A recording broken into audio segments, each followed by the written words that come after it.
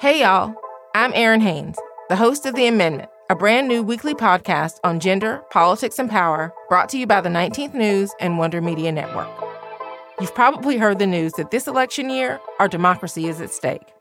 On The Amendment, I'm breaking down what that actually means, specifically for the marginalized folks who depend on our democracy the most.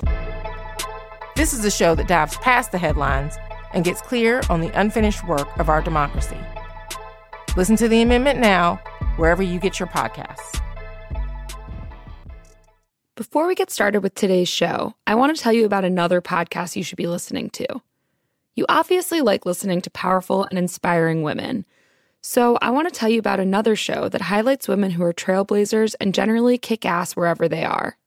Latina to Latina, hosted by broadcast veteran Alicia Menendez, lets you listen in on intimate conversations with some of the most fascinating Latinas in the U.S. These women are changing the world in media, business, fashion, fitness, and so many other fields. From Hollywood power producers to chefs building culinary empires to activists redefining bravery, guests on Latina to Latina are the types of women you'll come to admire. Listen and subscribe to Latina wherever you listen to podcasts, and visit latinatolatina.com for more. Okay, let's get to the show.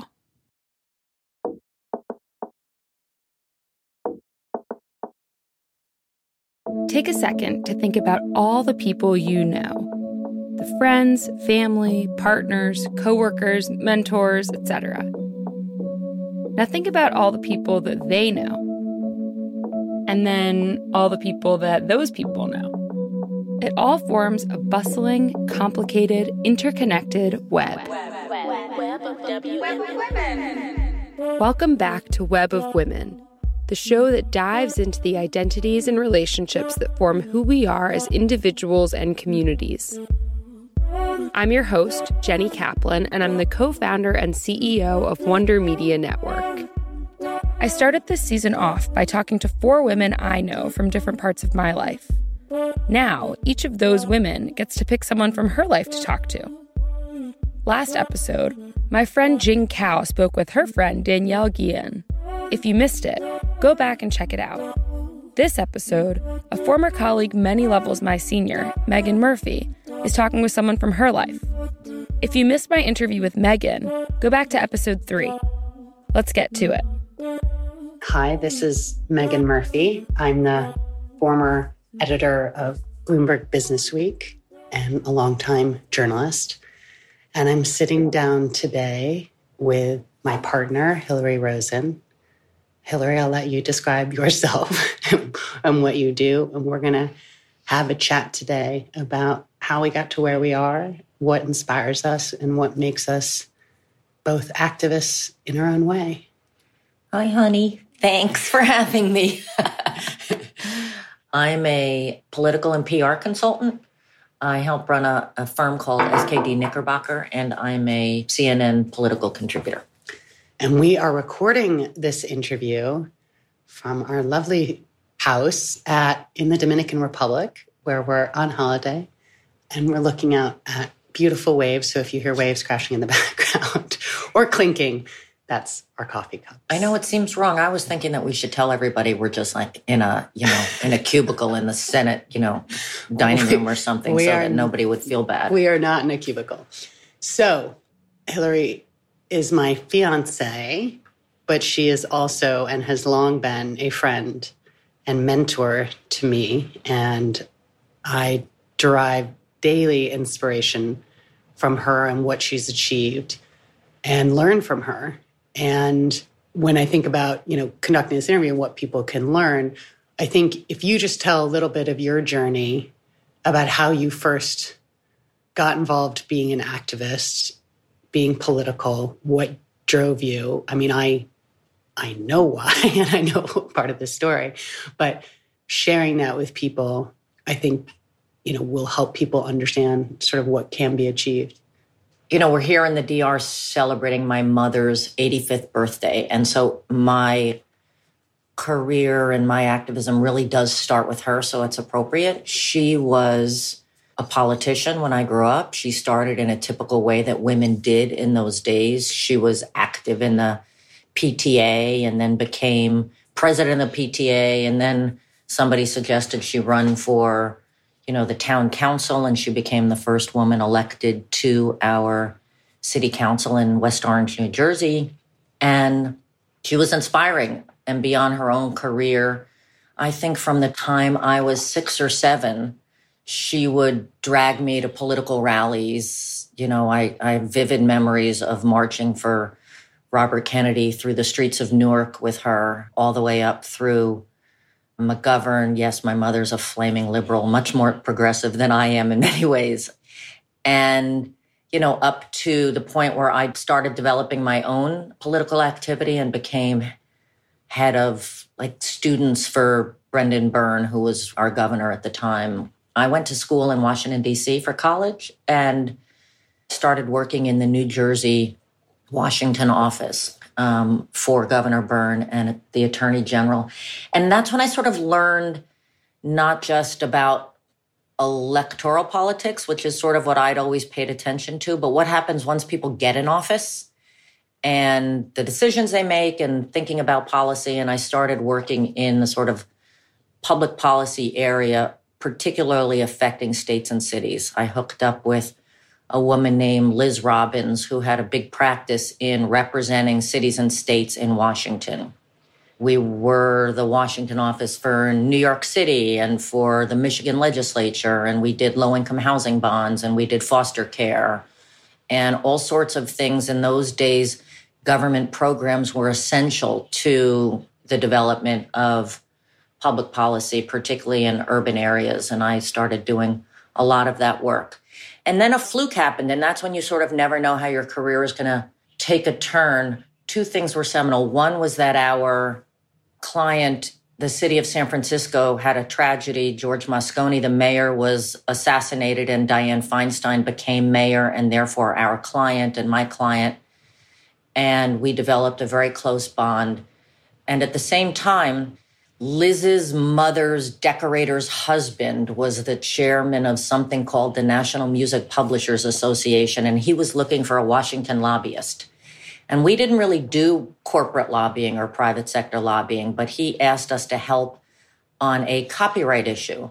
And it was challenging and interesting, and so I took the lead on that and became sort of a lobbying expert in the copyright space. And that led to a career for many years for me in the music industry and ultimately to run the Recording Industry Association. I took an interlude when Dianne Feinstein was elected to the Senate to be her transition chief of staff and had to make a decision whether I was going to go to the Hill and have a career in government or whether I was going to stay in the private sector and do this business focus. And I decided to stay at the Recording Industry Association. They made me the youngest president they've had. It was unusual. And I had a lot of great mentors. And I would say around that same time, I came out as a lesbian. And those were the days of AIDS and a lot of tragedy for young LGBT people because our friends were dying and the government was ignoring us. And I think it became only natural to be more active and use my spare time and my skills and knowledge of Washington to try and help the gay movement. And honestly, I think if I had had a different kind of job other than the music industry, it would have been hard for me to be so out and be so active and do the profession I had because Washington was a much more closeted place in those days.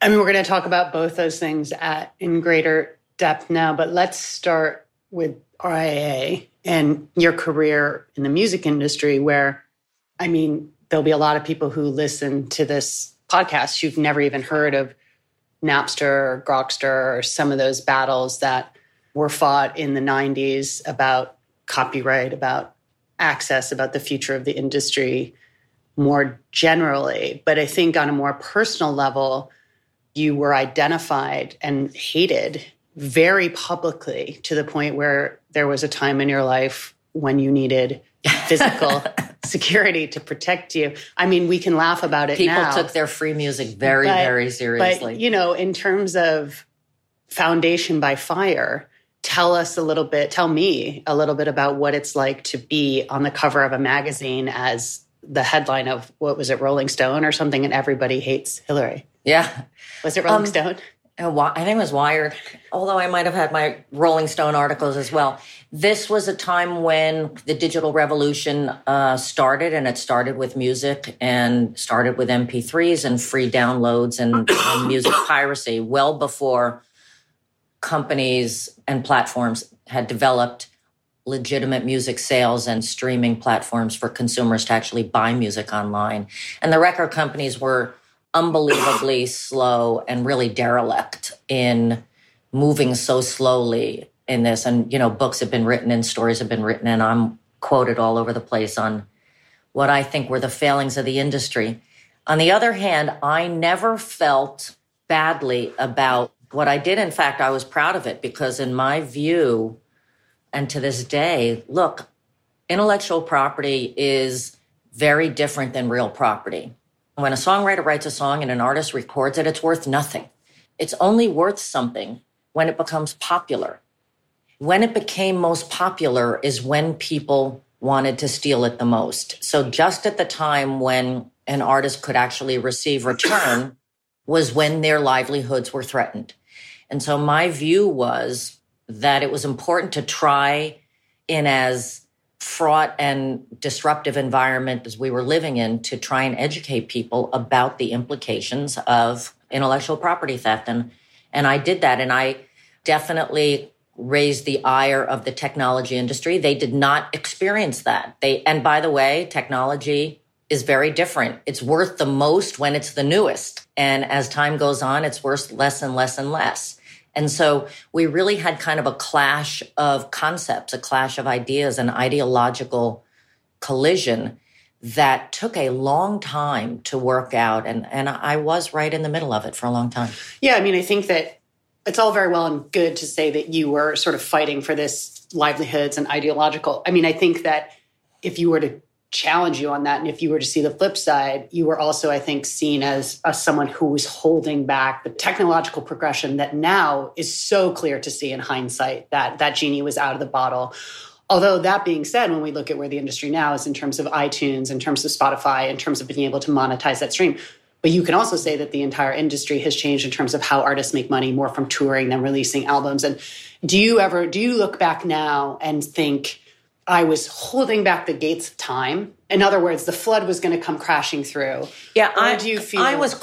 I'm quite comfortable with where I was then and what I said and what I did. And I've looked back on this a few times at my speeches and other things, and I was not in control of the business strategy.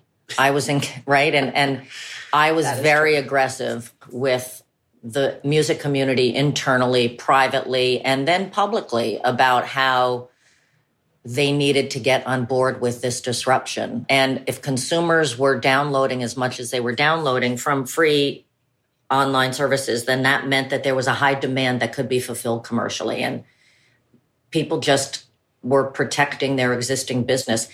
The one thing that people don't necessarily understand is the record companies weren't in total control of this. I would frequently get calls from artists who would say things to me like, I'm releasing a new album next week. I hope you can protect it from online piracy and don't, fuck up my Walmart sales. And I would say, okay, we're on it. And then 2 weeks later, the album would get released and the artist would do an interview and try and be cool with their fans and say, oh, I love it when people download my music. So there were constant collisions within the music community. The retailers who at that point were responsible for 90% of, revenue were telling the record companies, you can't sell music online cheaper than we sell it in our stores or we'll be sunk. And that was a countervailing pressure that the record companies listened to for way too long. I think why I wanted to talk about that and why it's so important is music was so political then. I think people forget about how politicized that industry was. It's now it feels so almost innocuous in some, and not as much of the player, but there was Rock the Vote, and it just was so important to your journey. On the flip side, what you also brought up about coming out as a lesbian, obviously we're both lesbians and have been for some time, but recently just to plunge right into it, we had the death of George Herbert Walker Bush, the first Bush president. Most people listening to this won't know, but I actually have spent the most of my adult career since the early 2000s in London. I worked for a British newspaper for most of my career and moved to Washington to cover the 2016 campaign, but had spent a lot of my formative professional years in London. And I was really surprised at his death, just how overwhelming the positive sentiment was and just the soft bathing of light. And one of the people who really stood out in this was Hillary Yu, and being vocal about his record on AIDS and gay rights. And, you know, you described it as, what did you say, the fly in the ointment, or the people who were unwelcome. The skunk at the picnic. The skunk at the picnic. But, you know, willing to sort of be public on that. I think it's, again, hard in 2019 to understand just how it felt like it was life and death back then. Well, this isn't gay marriage. This isn't some, this right. was true life and we death. have to honor, we have to honor the truth, and we have to honor the many, many, many young people who died because the government was homophobic. And, I'd be curious to know how it felt in England at the time. I think a much more tolerant society much earlier on is always my impression of how it was in the UK.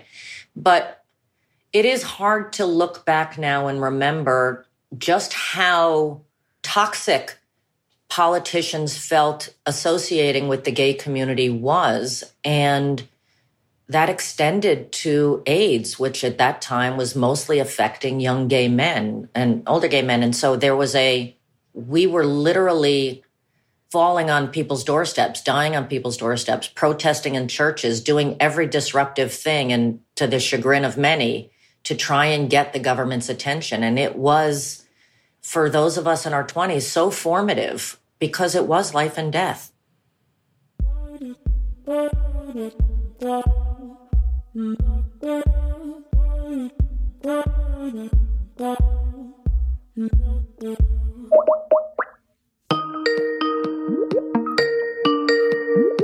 Hi, Shira. Hey, Jenny. How's it going? It's good. How about you? I'm good. I just got off a Skype call with our intern, Emma, in North Carolina. How convenient. It was so convenient. She was having problems with the CRM, and I was able to chat with her over Skype and walk her through it. It was fantastic. Aren't we lucky? Because this first season of Web of Women is sponsored exclusively by Skype, which is a Microsoft product. Skype is software that enables the world's conversations. Millions of people and businesses use Skype to make free video and voice calls, whether it's one-on-one or in groups. And people also use Skype to send instant messages and share files and send gifts. So thank you to Skype for sponsoring this season. I should also note that while Skype facilitates conversations like the one on this episode, that doesn't mean that Skype approves of or agrees with any of the opinions being shared. Those belong solely to the people who are speaking them. Okay, let's get back to the show. Bye.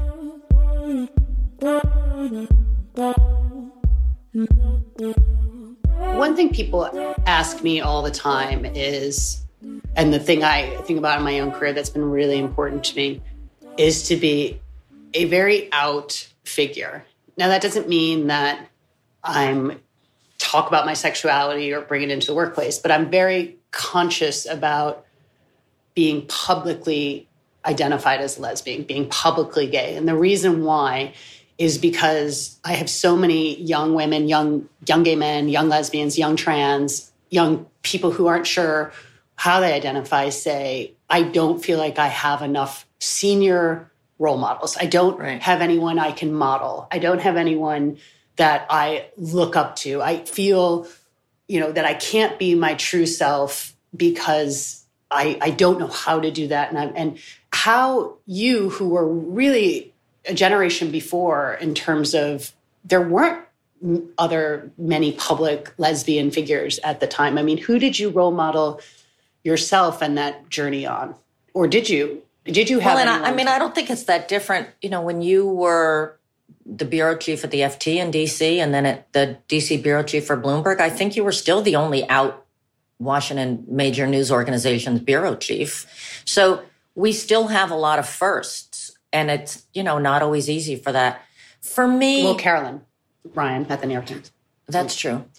I didn't feel like I had a choice. And I credit my mother with that, which is when I saw what was happening to my community early in the 80s and how few people were willing to speak out, I automatically became sort of a gay political activist because I would talk to members of Congress. I remember this vividly. I had a conversation with Senator Hatch, who was the ranking Republican on the Senate Health Committee with Ted Kennedy as the chairman.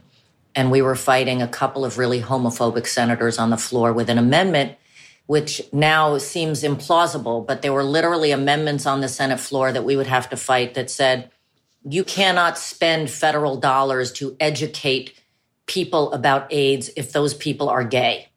That was literally an amendment that a senator from North Carolina, Jesse Helms, put on the floor. We lost it once or twice, which is staggering to think about today. And Senator Hatch said to me, Hillary, why are you talking to me about those people? Why are you worrying about this? And I said, because I am one of those people. And if you are prejudiced against a sick young gay man, you're not going to accept me either. And he just looked at me like so shocked and surprised. And I realized then the importance of coming out. And maybe that sounds like a sort of a trite story, but I realized then that unless people with access were willing to come out, nobody stood a chance. And it just seemed like I didn't really have a choice. When we shift towards, as I said at the beginning of this podcast, I am the former editor of Business Week. I consider myself now, I'm not working actively as a journalist. And I think anyone who knows me and follows me on social media, or I'm not expecting people to follow me on social media. You should. Have seen that I have... At Megan Murphy, 1569. At Megan Murphy. At Megan Murphy. Have seen that I've taken a very public political stance. And when I talk to people about this, and there's a lot of people who criticize me for this now, and there's a lot of people who say, you can't go back, or why are you doing this? Why are you exiting this profession that you've worked so hard at for 20 years? And I say to people, I feel like this moment is the same in terms of life and death. I feel that there is no conflict between being a quote unquote journalist and speaking the truth about some of the things that are going on in this administration right now. I feel no conflict in that. Yeah, and I also think that you don't give yourself enough credit on this. I think that you, even in the way you express yourself now, you hold to some journalistic principles of truth, right? So well, that's during the Kavanaugh hearings, you said up front, Kavanaugh is lying. Yes. That doesn't seem to me to be an opinion. That clearly felt like a fact at the moment, right? That senators knew that he had lied to the committee about multiple issues. And so I feel like what's happened today in the news business is this, there's still a tortured clinging to the objectivity of presenting, quote, both sides, even if there is no, both sides are sort of the truth. So I don't think you've crossed over a line. I think you've just been more vocal about calling the center line. Well, I think that that's sort of where I was going in terms of both Hillary and I. Hillary's pundit still quite frequently on CNN. I used to do a lot of what I just call punditing. And I don't walk the center line. I feel like Republicans have for too many years gotten away with a party that has systematically oppressed people and profited from it and ran on it and try and gain power on it. So I don't feel like I'm in the center at all. No, I don't think anyone who has your track record, Google Hillary Rosen for some of her most famous punditing incidents, shall we say. But that's what I was going to say.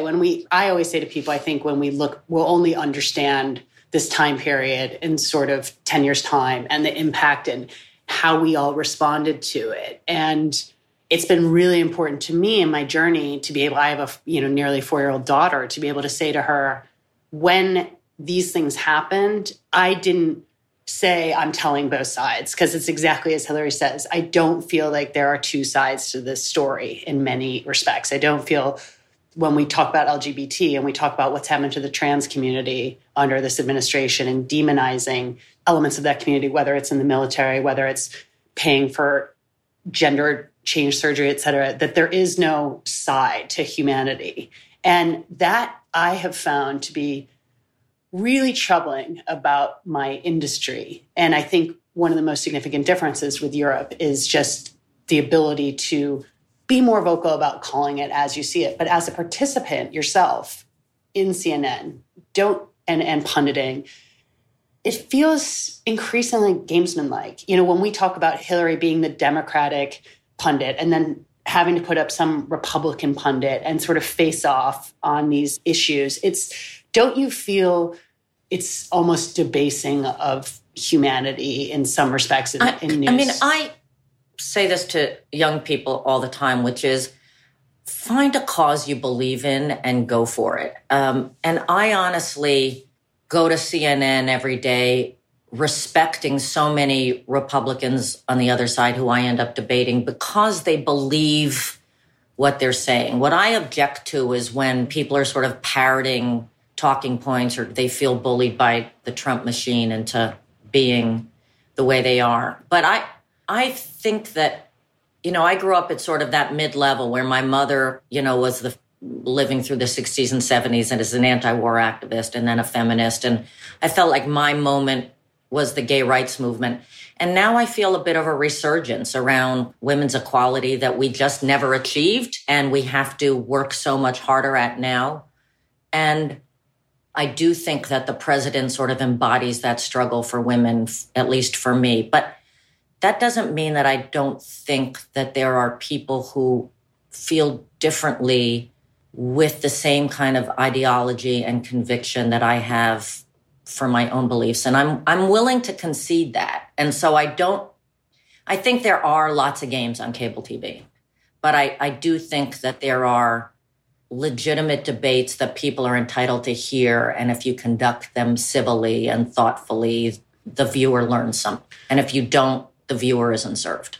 Well, let's sort of close this out by talking about what over the past 2 years, even more so than the current political crisis we're in, but that has really dominated a lot of your activism, which is Time's Up, and your involvement in the #MeToo movement and the Time's Up Legal Defense Fund, and how you got involved in that and where you see that going and how that is going to play up. Is this going to be looked at as a very finite period of time where we saw a lot of senior men, a lot of whom we knew for a long time were bad actors?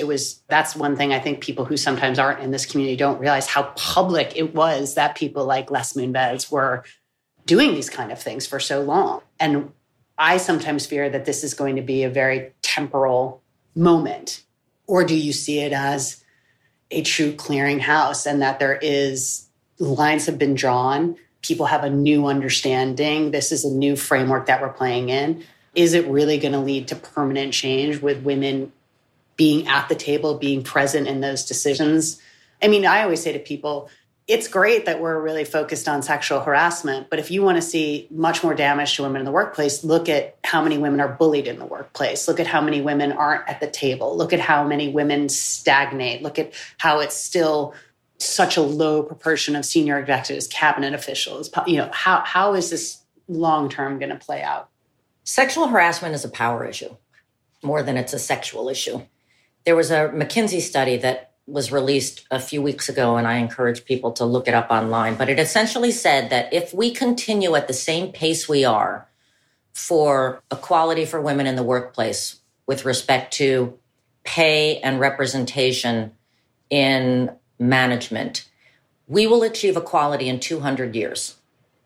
So obviously something has to get accelerated. And I do think that there is a new consciousness now, not just among men, but among women. And I feel like the difference between the feminist movement of today and the feminist movement of the 60s and 70s is that in the early days, women knew what they wanted. Feminists knew what they wanted, but they were kind of knocking on the doors asking for it. And today there just are a lot of women, not enough women, but a lot of women that have access and money.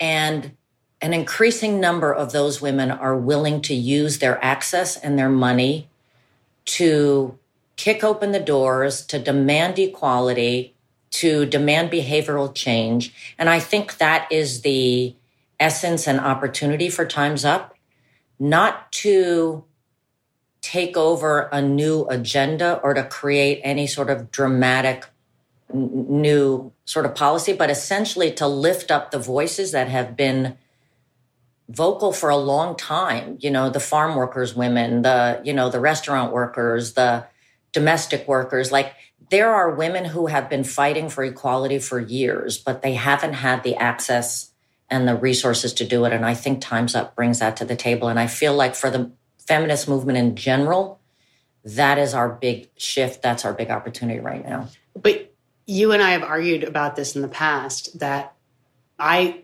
worry that people will look at Time's Up and famous actresses and people wearing black to the Oscars, and that people aren't really thinking about these women who are systemically disadvantaged in waitressing, who still don't have access, the voice, the ability to get on a stage, and and that that's our challenge. That is our challenge. That's our challenge, is to not let this fade away as a cause, but to turn it into the life's work of more people than it is now. And I'm optimistic about Time's Up as an organization. We've hired a new president named Lisa Borders from the WNBA, who's fantastic. There's a large coalition of women across the country who are interested, and we've divided into sectors. So we're working on the hospitality sector and the healthcare sector and the advertising sector and the tech sector and healthcare. And so I think that slowly, methodically, there will be more support and more engagement across the board. Okay, final question. Not even a question. There's been a lot of talk recently, obviously heading into 2020, and it's ramping up, about whether we can have a female president. Is America ready for a woman president?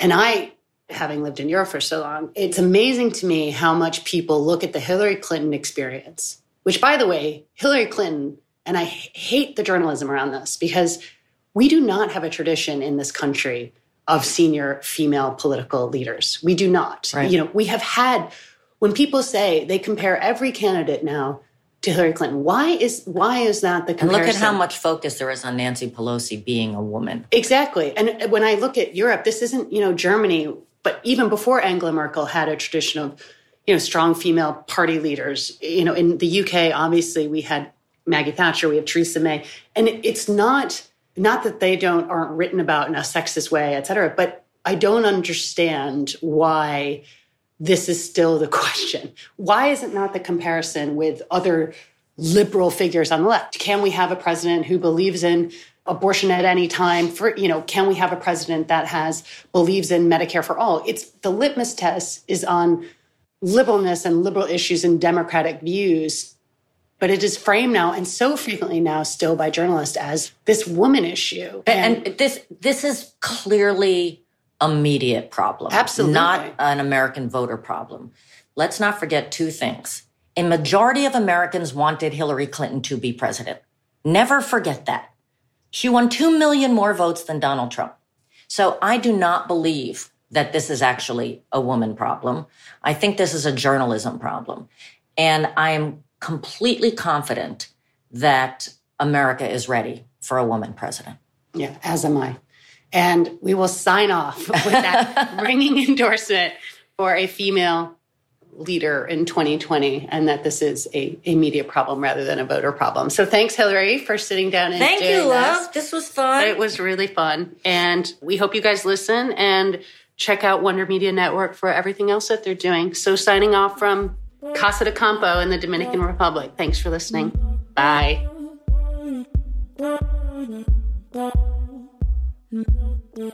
Thank you for listening to this episode of Web of Women.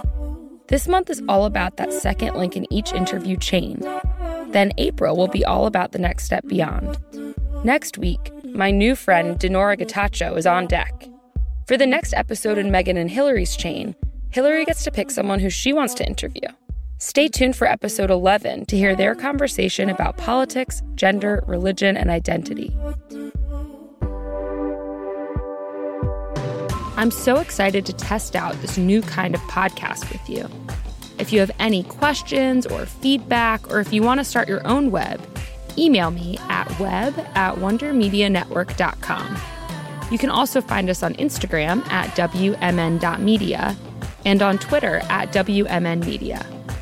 This episode was produced by me, Jenny Kaplan, with help from Allie Lindenberg, Shira Atkins, and Ben Brower. A huge thanks to Overcoats for the music and to the women of the web for making this show possible. Talk to you next week.